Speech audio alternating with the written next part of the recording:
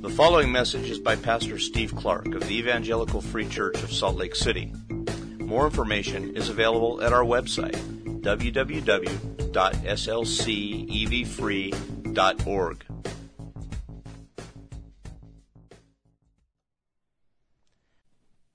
Pray with me.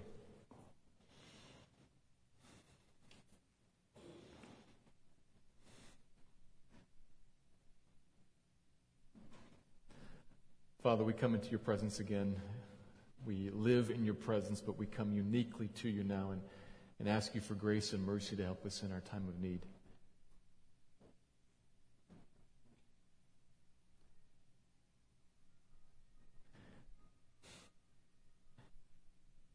We thank you that you call us to yourself. And that you are good and gracious and full of love for us. You call us to come into your presence and talk to you. So we do that now, thankful for the cross that makes life with you real and possible. We've sang of many precious things in the songs already this morning. By your love, you call us in, as we just said. Call us into your presence, Lord, and sit us down and remind us of our responsibility. And remind us of the great reward that awaits, the discharge of that responsibility. So I pray this morning that as you, Spirit of God, move among your people here to align them with the Father, that you would align us not by guilt, that you would align us primarily, though Lord, bring guilt if it is necessary. But move us beyond guilt and align us with the Father's heart, primarily by call and enticement and offer of reward. There's a responsibility and there is a prize to be had. Cause us to long for it. And to see the goodness of the one who has made it all possible, who has led the way, who makes it possible for us to walk this path and find this prize. Lord, cause our hearts to beat with Him, to beat for Him, and to long for Him to be known and honored everywhere, in our houses and on our blocks and in the nations. Give us a passion like Paul had for that. Use your word this morning. Teach and guide and correct and encourage and entice and draw your people after you for your glory and for their great good. Do that this morning, I ask you, in Jesus' name, for His honor here among the nations. Amen. Get the sound tweaked a little bit. When I was in high school, I ran on the cross-country team for 3 years until my senior year when I wised up and joined some of my friends for a free daily round of golf on the golf team. I figured that out too late. But for 3 seasons, I was a runner. And in our state, the length of races for a cross-country team was 3 miles, give or take a little bit, so 15, 18 minutes, depending how good you were. Running down trails, through trees, through parks, sometimes across golf courses, over hill and dale, everywhere. And as I recall, the only actual coaching done during a race consisted of our coach finding a couple of strategic spots on the course and hanging out, and as we came by, yelling at us 2, 3, 4 times, "You're falling asleep. You're asleep. Wake up. Race." So I did. That always proved helpful, though, because invariably, and if you're a distance runner, you know this, invariably as you run over distance, something happens. You settle into a pace. You find a rhythm. Your body moving and your breathing finds a rhythm, and you stop racing. You're moving along. And I don't know if I ever actually slowed down, but when the coach yelled, "You're sleeping," I'd wake up and realize I've been following that orange pair of shoes for 5 minutes.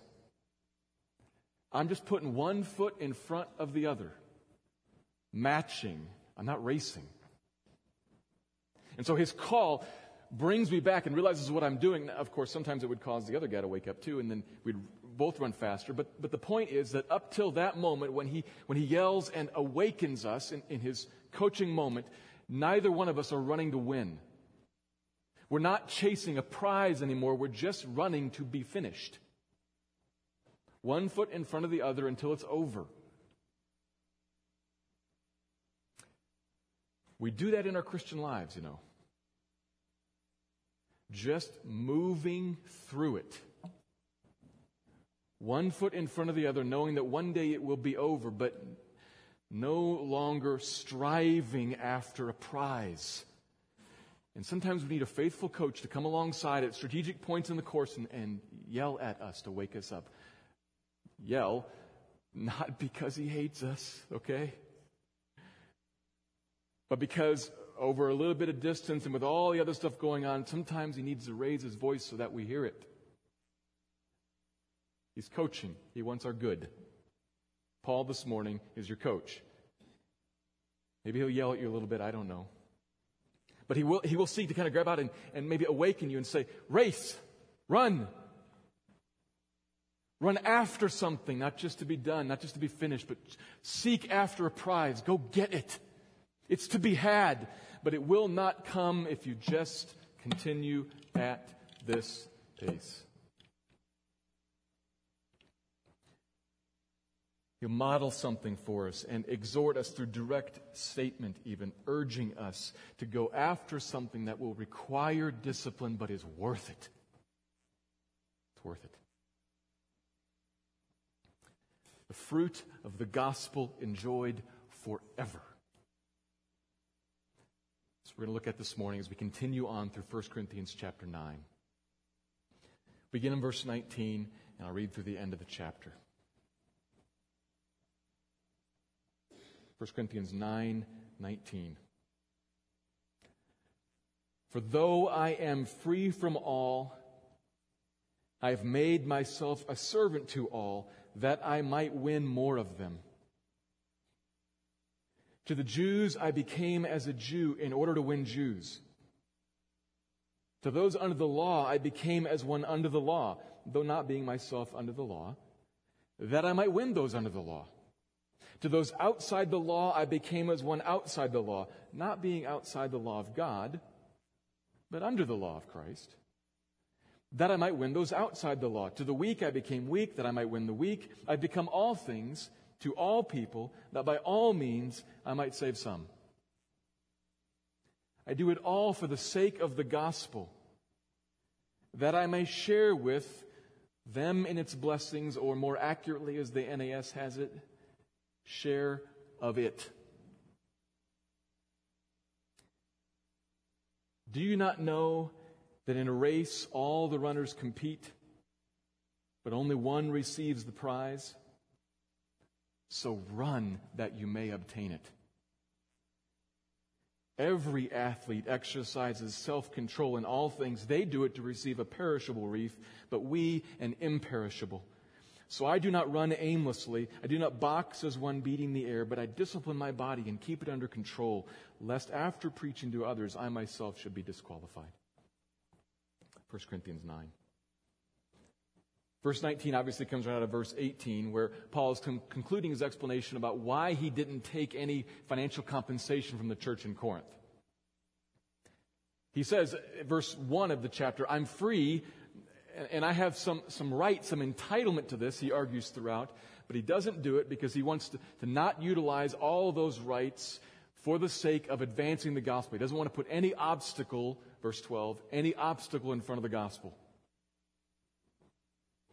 But he brings up the idea of free again. He wants to poke on that a little bit more here in the last half of the chapter. So verse 19, really in the original, free is the first word. It's kind of front-loaded for some emphasis. Free I am. Really, I'm free. Little twist here. Free from any obligation to anybody else. I am free from all. Perhaps this was part of the strategy. If they don't pay him, he doesn't owe them. I'm free from all.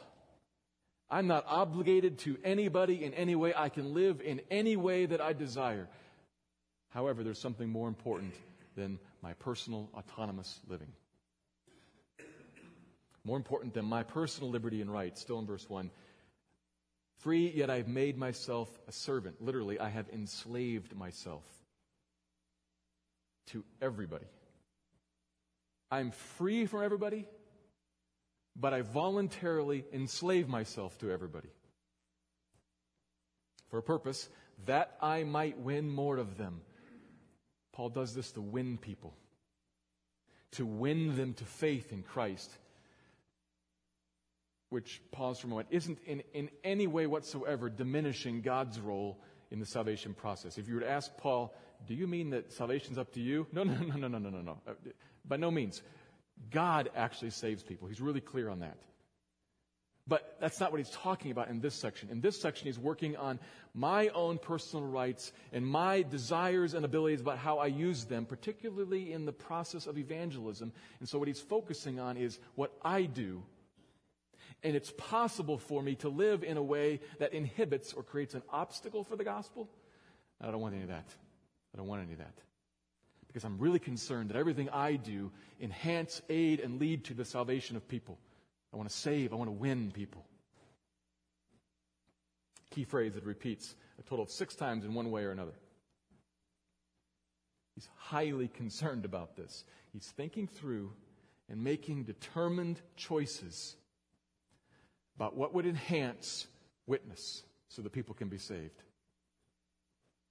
All to increase his effectiveness. Verse 20, to the Jews I became a Jew, and to those under the law as under the law. Now it's possible that's 2 ways of talking about the same group. Probably, though, he means Jews and Gentiles who had adopted some form of Judaism, not quite converted all the way, but they still were highly concerned about living under the law of Moses and all of its, particularly its dietary restrictions, its behaviors and practices. And Paul says, I'm not under the law of Moses. I'm free from that. I'm a Christian, and I know that, as chapter 8 said, whatever I eat in no way whatsoever commends me to God. I'm commended to God because of Christ only. I'm free from all that. However, if it's going to create an obstacle so that this particular group of people won't hear me and won't hear the message, fine then, let's not eat pork. I'm fine with that. Though I like pork and can eat it, I won't. And for those who are outside the law, I can go the other way. And he qualifies that too, because the word used outside the law could be understood as a lawless one. He wants to be really clear. No, I'm not outside of the moral law of God. There are boundaries here. I'm still required. I'm under God's obligation for holiness. There are boundaries, but within those boundaries, I will veer any way that I can if it will remove an obstacle so that you can hear the gospel. Same for the weak. Probably not meaning weak Christians, as he talked about earlier in chapter 8, but since this is evangelism, weak non-Christians, social lower class people, outsiders, disenfranchised people, the poor. I will not let myself be put into a box where I am a spokesperson for a religion of the rich and powerful. I will come to the weak also and say, this is for you, I am of you, that I might win the weak. In fact, you could keep expanding the categories. I've become all things to all people, that by all means I might win some. He's got a passion here. Verse 23, he does this for the sake of the gospel. And literally, when I read it, I pointed out something. This is a great example of why it's helpful to study the Bible with 2 English translations. You'll see things, particularly if you know what your translations are like. The NAS, a little more literal, gives you something helpful here. I do it all for the sake of the gospel, that I may share or be a co-sharer of it. That is, of the gospel. Paul's emphasis here is not on blessings and not on other people. I do it for the sake of the gospel. He's got the gospel in mind. He wants to somehow enhance the gospel by becoming a co-partaker with Christ of what the gospel is. I want to enhance the gospel. Why? Because he wants to see people saved, and they can only be saved through the gospel. So he wants to enhance the message about Jesus by embodying it, and becoming a servant who sets aside his rights, dying to self that some might be saved. What does that sound like? It's the gospel message embodied. That I might win more of them, which is very hard, which is why he takes us to the last paragraph about the importance of self-discipline. Uses a couple of illustrations from athletic scenarios that would have been familiar in that day, running and boxing. We could pick any other one, because all athletes who are serious about their sport work like this. You got a goal and a way you get there. And you discipline yourself in momentary, daily, weekly, monthly choices so as to reach the goal. And they're doing it for a wreath that perishes. He's referring to, ancient Greek, the wreath. We could say trophy. A trophy that perishes. But we have a better one than that, so run after it. Do you see the enticement in that? Do you get the motivational mechanism here? People discipline themselves to chase after something that perishes, but we have a far better one that run after it. I of all people, I know that I could come to the end of the line and I could stand there and the judge could look at me and say, let's look at the edifice that you have built. Oh, it is made out of wood, hay, and stubble. It all perishes. Referring to chapter 3. I don't want that at all. I want to be sure that I chase after and grab hold of a prize where the judge can say to me, well done, good and faithful servant. What you have built lasts. Run after that. I can't see how we could miss the lure in that. It is not share your faith because you have to. It's not that. You sometimes feel like that, though. He's got this evangelism context. Every possible thing I can do that some might be saved. Run after the prize. That's an enticement, a lure, promise.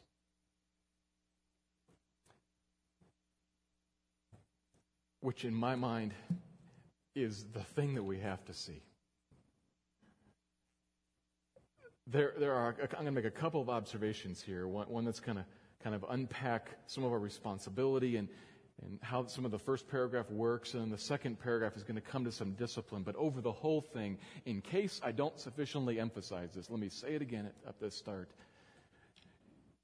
He is offering you a reward.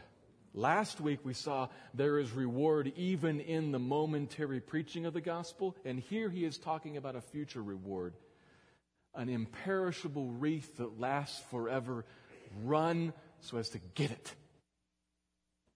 So please, over all of this, would you please come to think of your role in your life testifying to Jesus as opportunity and not burden.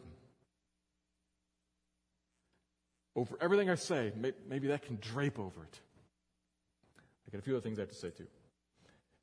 So here's my first observation primarily from the first paragraph.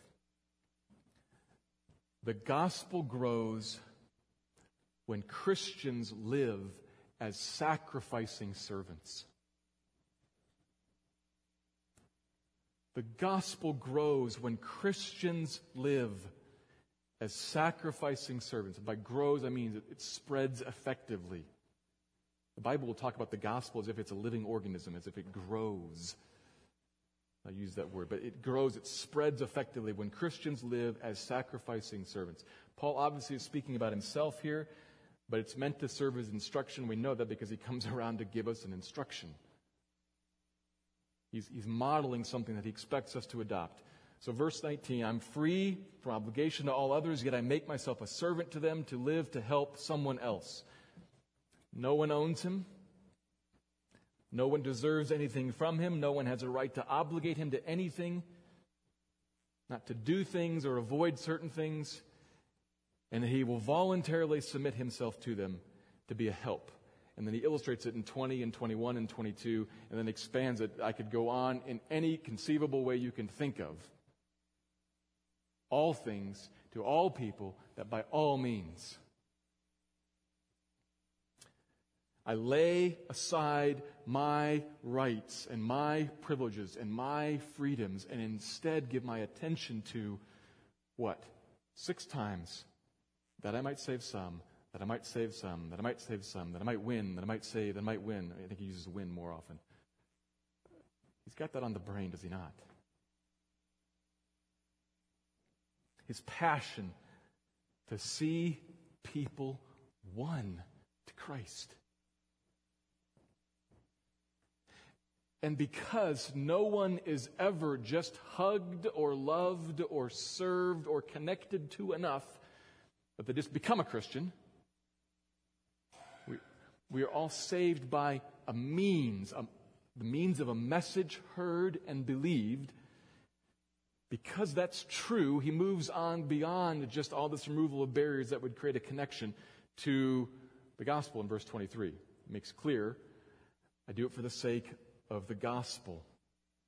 With the gospel in mind, I want to be a living illustration of it, be a partaker with Christ of it, and with all others who are like this.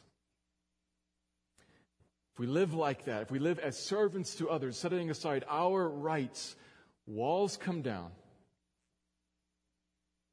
It's several different ways this benefit comes about. Several different ways that walls come down, that we are no longer an offense to people.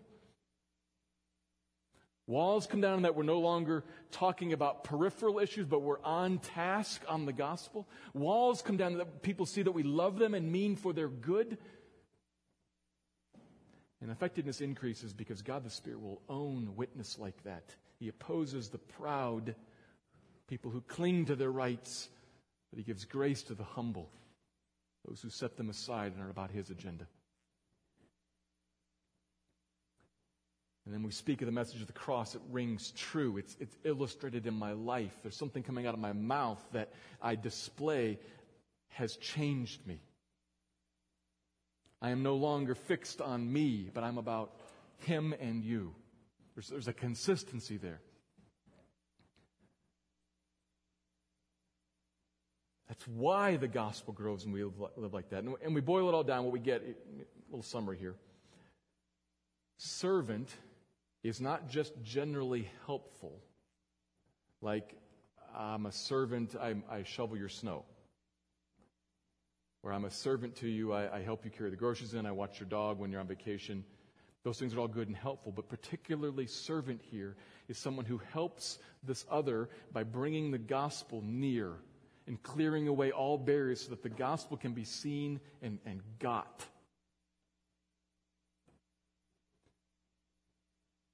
It's a person who is thinking, I'm entitled to live in this, that way, and the other, and I like that, but if I did, so-and-so might not get it. And I desire so-and-so to get it because that's the only way so-and-so can be saved, so I'll set all of that aside, make a conscious choice to draw near. For Paul, that meant food. Some cultural issues. How he dealt with money. And it may be some of that for us. It may involve politics for you. A whole bunch of us have some strong commitment to certain political positions, which you may be entitled to and may be completely right and are beside the point. It may be some peripheral theological issues that may be all correct and right and are beside the point because they are not, nobody comes to them until you become a Christian first.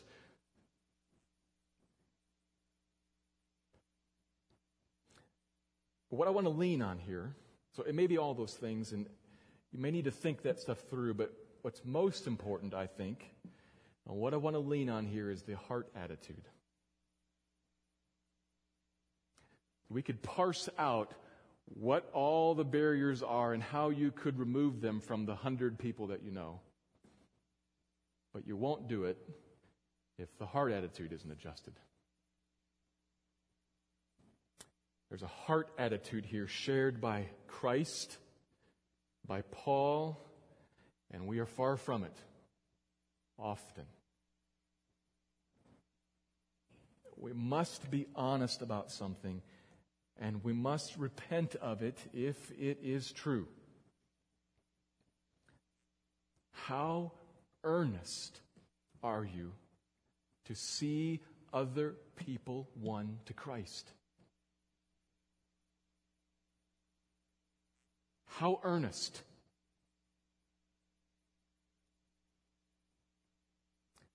I'll ask it again as I did last week. Do you realize that every single person, on most days, every single person you bump into outside your house, and some of the people you bump into inside your house perhaps, awoke that morning, will walk through the day and lie down at night under the wrath of God?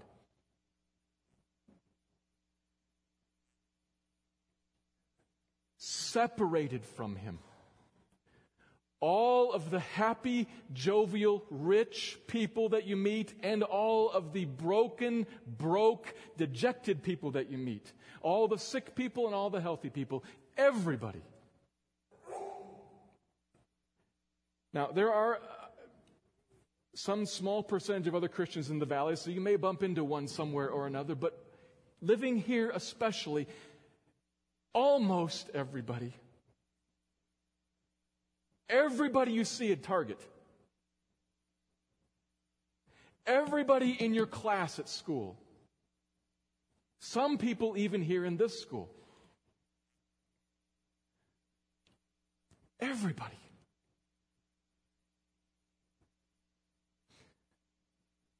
Most of them have no idea about it. Maybe they sense some vague separation, some vague distancing from God, but they've washed that over with something else and have moved on past it. And so not out of a condemning, angry, but instead out of a compassionate, loving, serving heart, someone needs to say to everybody that you cross paths with, friend, we are born and grow up separated from God because of our sin. The God who made us and has all rights over us, we're distanced from Him, and apart from faith in God's one answer, God the Son come to earth, gone to the cross. Apart from that, there is no hope at all whatsoever, not in any other religion on earth. In love and in service, someone has to say that to him. Maybe you cross their paths because that someone's supposed to be you.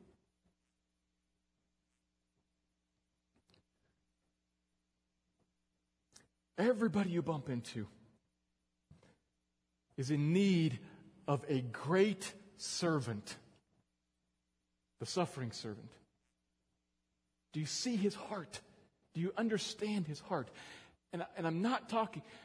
I know that I'm talking to most people here who know this, but the great tragedy is that very frequently we move on past it, and it becomes not much more than an assumption.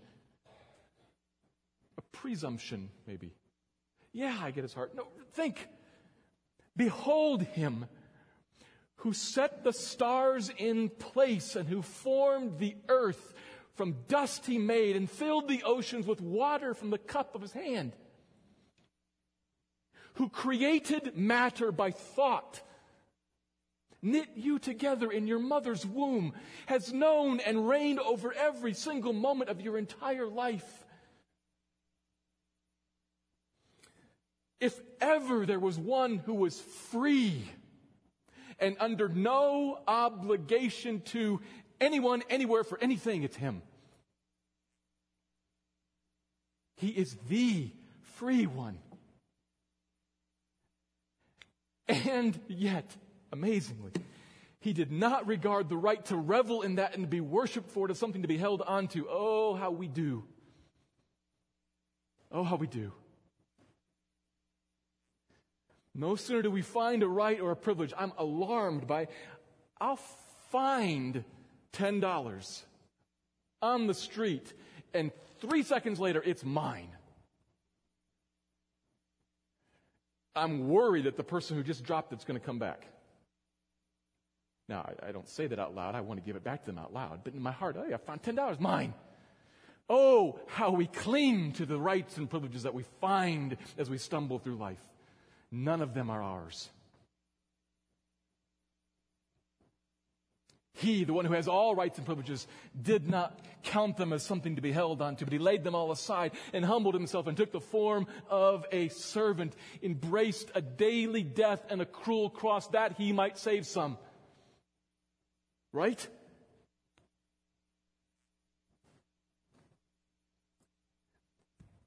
He did not wait, and he did not demand that we change first and come to him, but he came near to us and crossed over all of the barriers.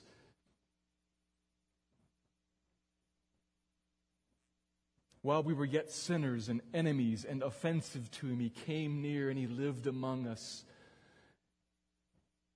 He healed our infirmities and bound up our wounds to show us, to embody, to become a living illustration of a God who gives. And then finally, at the end, he gave his very life for harassed and helpless and foolish and rebellious and evil and ugly and confused and proud and sad and empty people just like us. All over the map, are we not?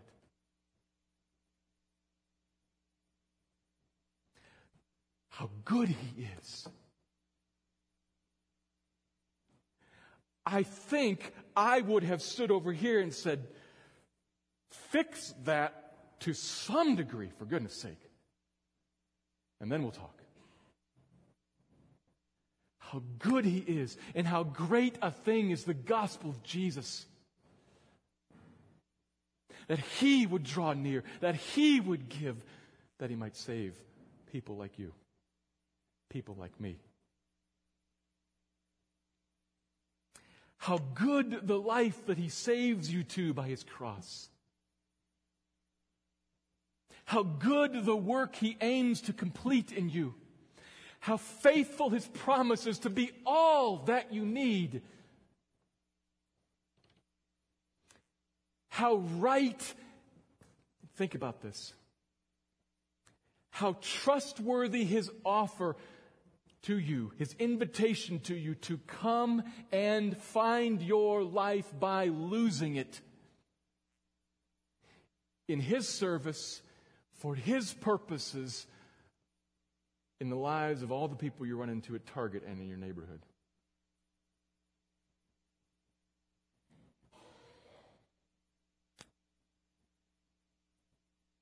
And how amazing his forgiving grace poured out on us even at this moment, because we do not live this.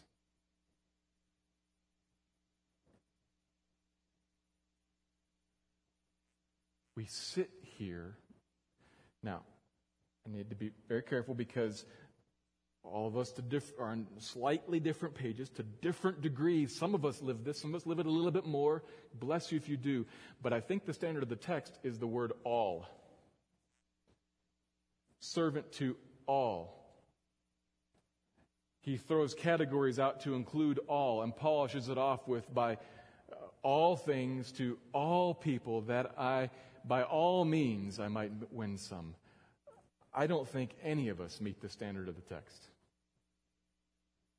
Maybe you're further down the road than I am, but all of us have fallen short.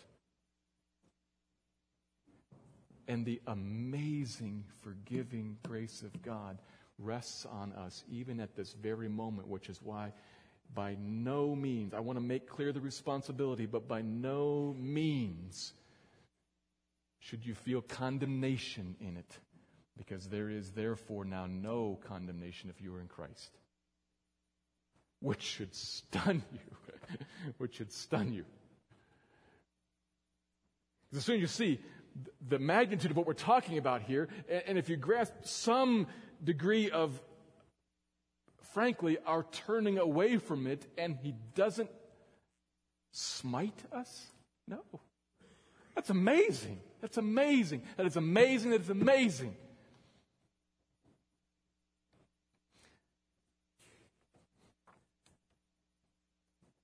We are far from the heart of Christ the servant and from the heart of Paul, but how we get there is by looking at this amazing grace, this amazing God, and realizing He is worthy of being known and worshiped everywhere, in every aisle at Target, in every nation of the world. What moved Paul, what grabbed Paul, was not ought. It was an alarming wonder. There is ought. There is ought. But there is more wonder. This God is amazing. He is amazing. And we always talk about that which amazes us.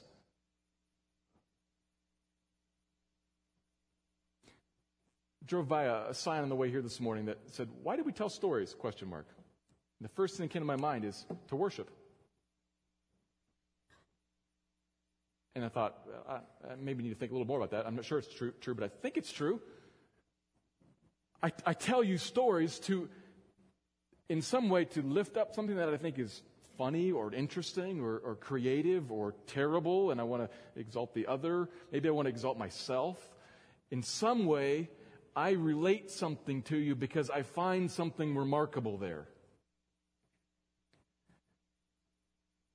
Would you please, for your delight, gaze upon a God of amazing grace, who did not stand off and grasp hold of His right, but drew near to deliver you? Will you gaze at Him and then gossip about Him everywhere?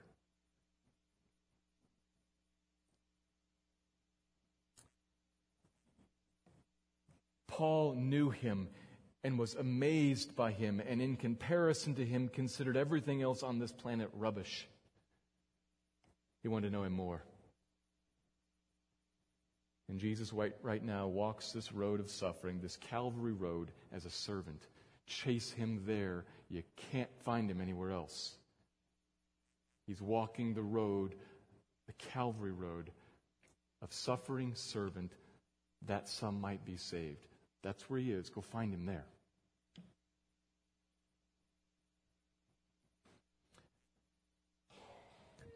This is the call of God, and it is hard. So there's something else that He gives us to kind of help point us in the right direction. That's the second observation. It comes from the second paragraph, and it's going to guide us a little bit. Because once we kind of gaze at God and He captures us, we see the goodness of Him in the gospel, and then kind of in a little twist, the gospel applies to me as I'm still kind of holding Him at distance, at arm's length. So I see that, and then what do I do with it in my daily, moment by moment? That's where Paul brings in the discipline of an athlete. Because, see how this analogy works? The athlete has a goal.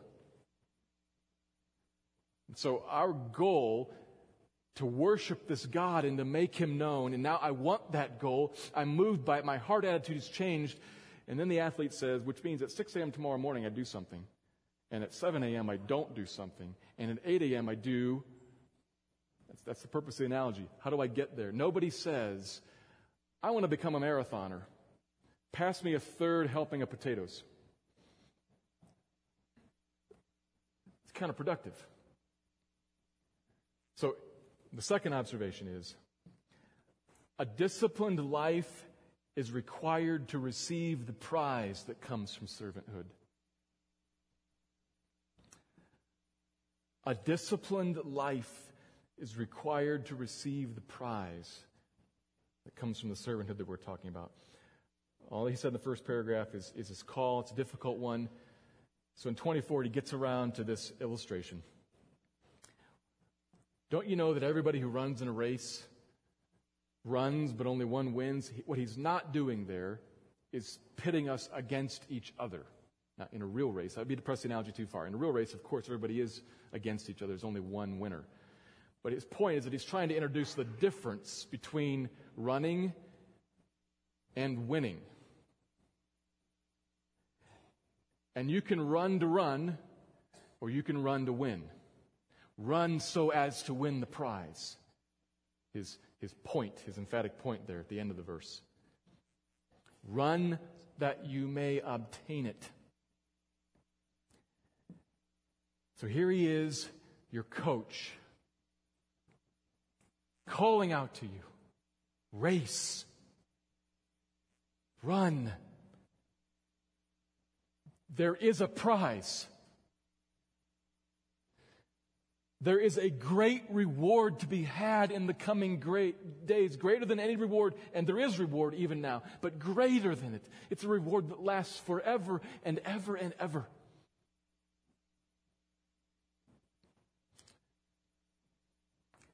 He calls us to that, a life of sacrifice so as to reach out and grab something that is of great long-term gain, far more than any trophy here on this earth. We just had, the NHL finals and the NBA finals just concluded recent weeks. Sometimes you see the athlete grab the trophy and sit down and weep with it for joy and release. Oh, I got a picture in my mind of Kobe Bryant bawling like a baby with the trophy a few years back.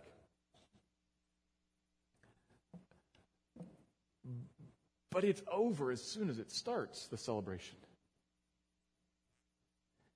It's over before it starts. Did you see the NBA Finals this year with the commercial they were running under the tagline, "Not everybody's focused on this year's finals"? And they have numerous NBA players depicting them working out for next year's season. Lifting weights, shooting, running. And this guy thinks he's winning a prize at last, and they already say, that's over. I'm moving on to next year already.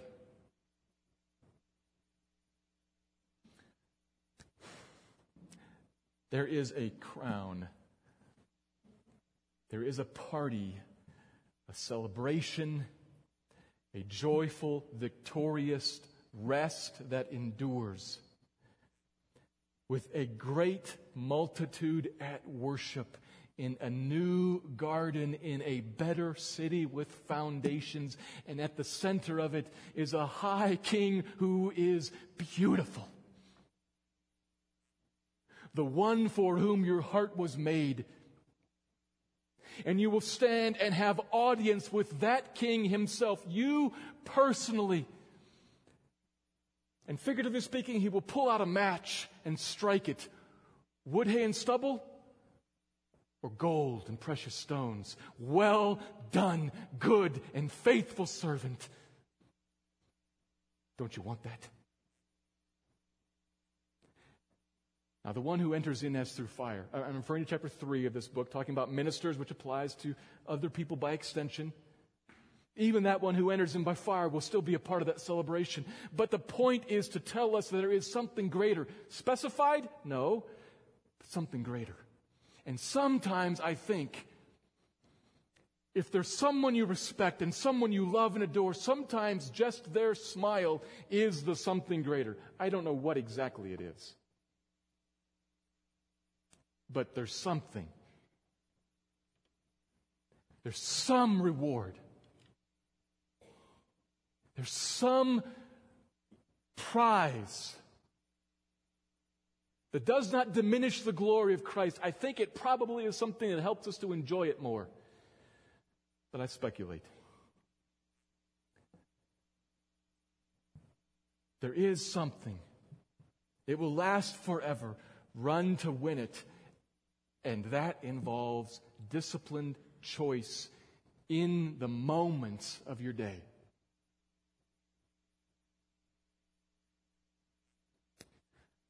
For Paul, obviously in this context, it involves some disciplined choice about the foods that he ate.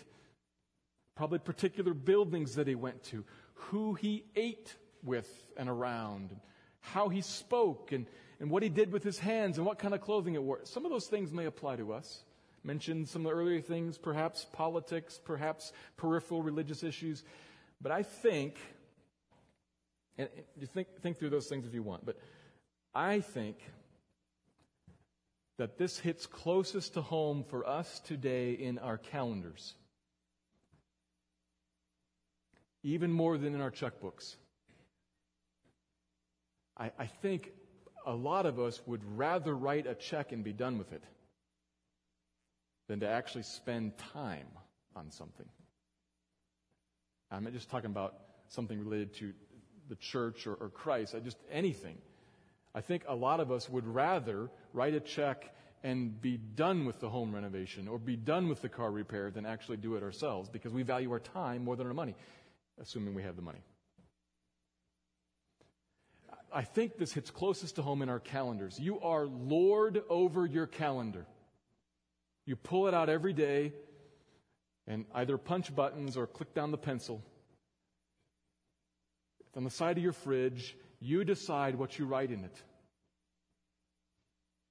You're free. Now, obviously, you're under the law of God. You can't write in, go do this, that, or the other. That would be sinful. But under those parameters, you can write in whatever you want. You're free. But might you be a servant to others?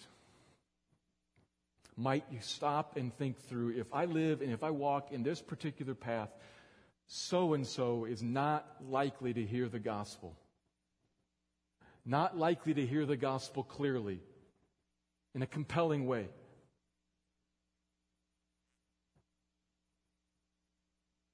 I think it hits in our calendars. Do I write in? Do I plan? Not if it happens. Athletes don't work like that. Athletes don't improve their shooting if they happen to find themselves on a basketball court with a basketball with time on their hands. They grab a ball and go to the court on purpose. So with pencil in hand, do you on your calendar schedule in time to be with non-Christian family so-and-so, non-Christian coworker so-and-so? Do you in your morning time schedule time to pray for non-Christian neighbor, non-Christian spouse, non-Christian child?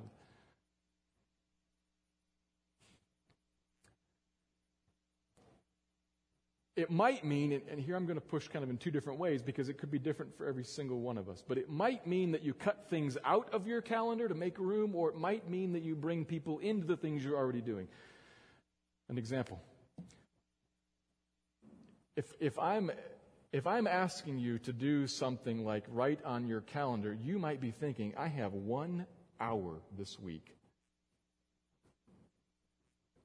How are you inviting me to write in so-and-so into that 1 hour?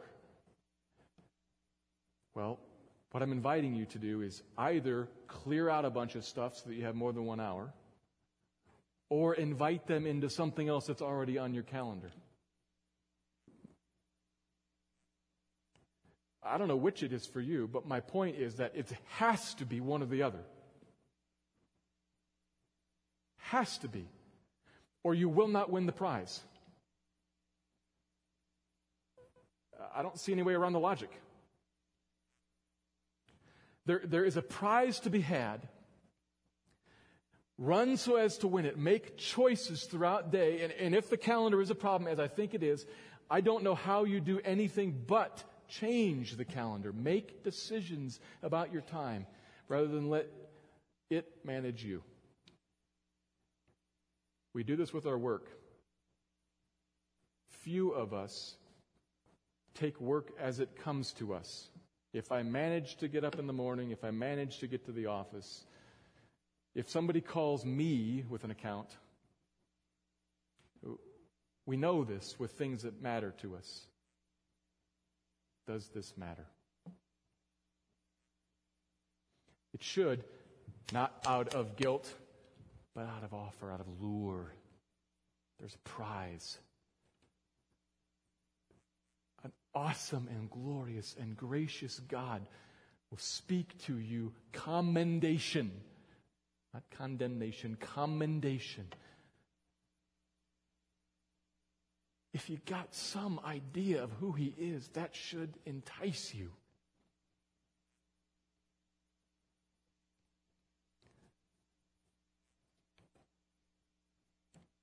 A number of us here I want to say one word here as I'm closing. A number of us here have young kids, and it's easy to say, when the kids move on, then I'll turn to this. I don't think you will. I think you're setting patterns, and once they're 18 years entrenched, or more, if you have multiple kids, they're hard to undo. Well, my kids are involved in, once we've got all the homework done and all the basketball stuff done, and then the field trip for this, and where do we do this? It's possible, and I just want to put this out there. I don't know what your situation is specifically, but just think about this. It is possible that it would be more developmental, more educational, and more spiritually fulfilling for some of us to cut out extracurricular activities, or some of them, and spend time with a non-Christian family at our dinner table with Junior sitting right there watching the whole thing. Well, that means he never learns to play piano. Yeah, so what? He might learn to chase the prize. That might bless him for eternity. I don't know. Obviously, every one of our families is in a different situation. I'm trying to figure this out for my own family. But give some thought to that, parents. There's reward on the table for us with young kids, too. And if you decide to start training for it when you get older, you might miss opportunity to train them, and you might never actually get around to it. So I'm not talking about others. I'm talking about us, and I'm in that boat with you. Called you this morning. Are you asleep? Wake up. Race. Chase the prize. It is worth it. Let me pray. Father, would you work in us to give us grace to say no to the baubles and trinkets of the world in which we think we find life. Some of them look great. Many of them, in right context, are gifts from you to be enjoyed.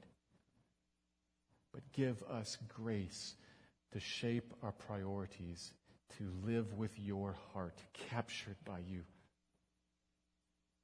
about your agenda with your values.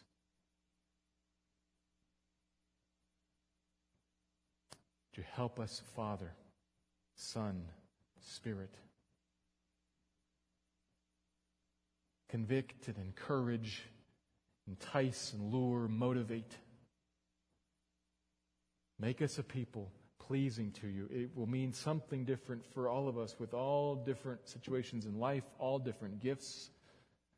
Gifts of singleness and gifts of marriage, spiritual gifts, natural talents. It will mean different things for all of us. So speak to each one of my brothers and sisters here. Speak to them now, in coming days, as they talk it over with friends, people that they're in Bible studies with and in small groups with and gospel communities with. Speak in those various settings to show us what we must do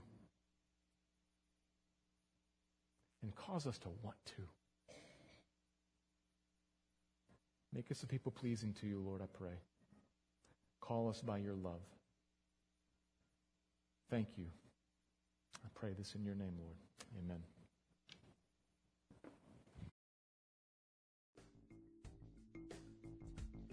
Thank you for listening to this message by Pastor Steve Clark of the Evangelical Free Church of Salt Lake City in Salt Lake City, Utah. Feel free to make copies of this message to give to others, but please do not charge for these copies or alter the content in any way without permission. We invite you to visit our website at www.slcevfree.org or call us directly at area code 801-943-0091. Our mailing address is Evangelical Free Church of Salt Lake City, 6515 South Lion Lane, Salt Lake City, Utah, 84121.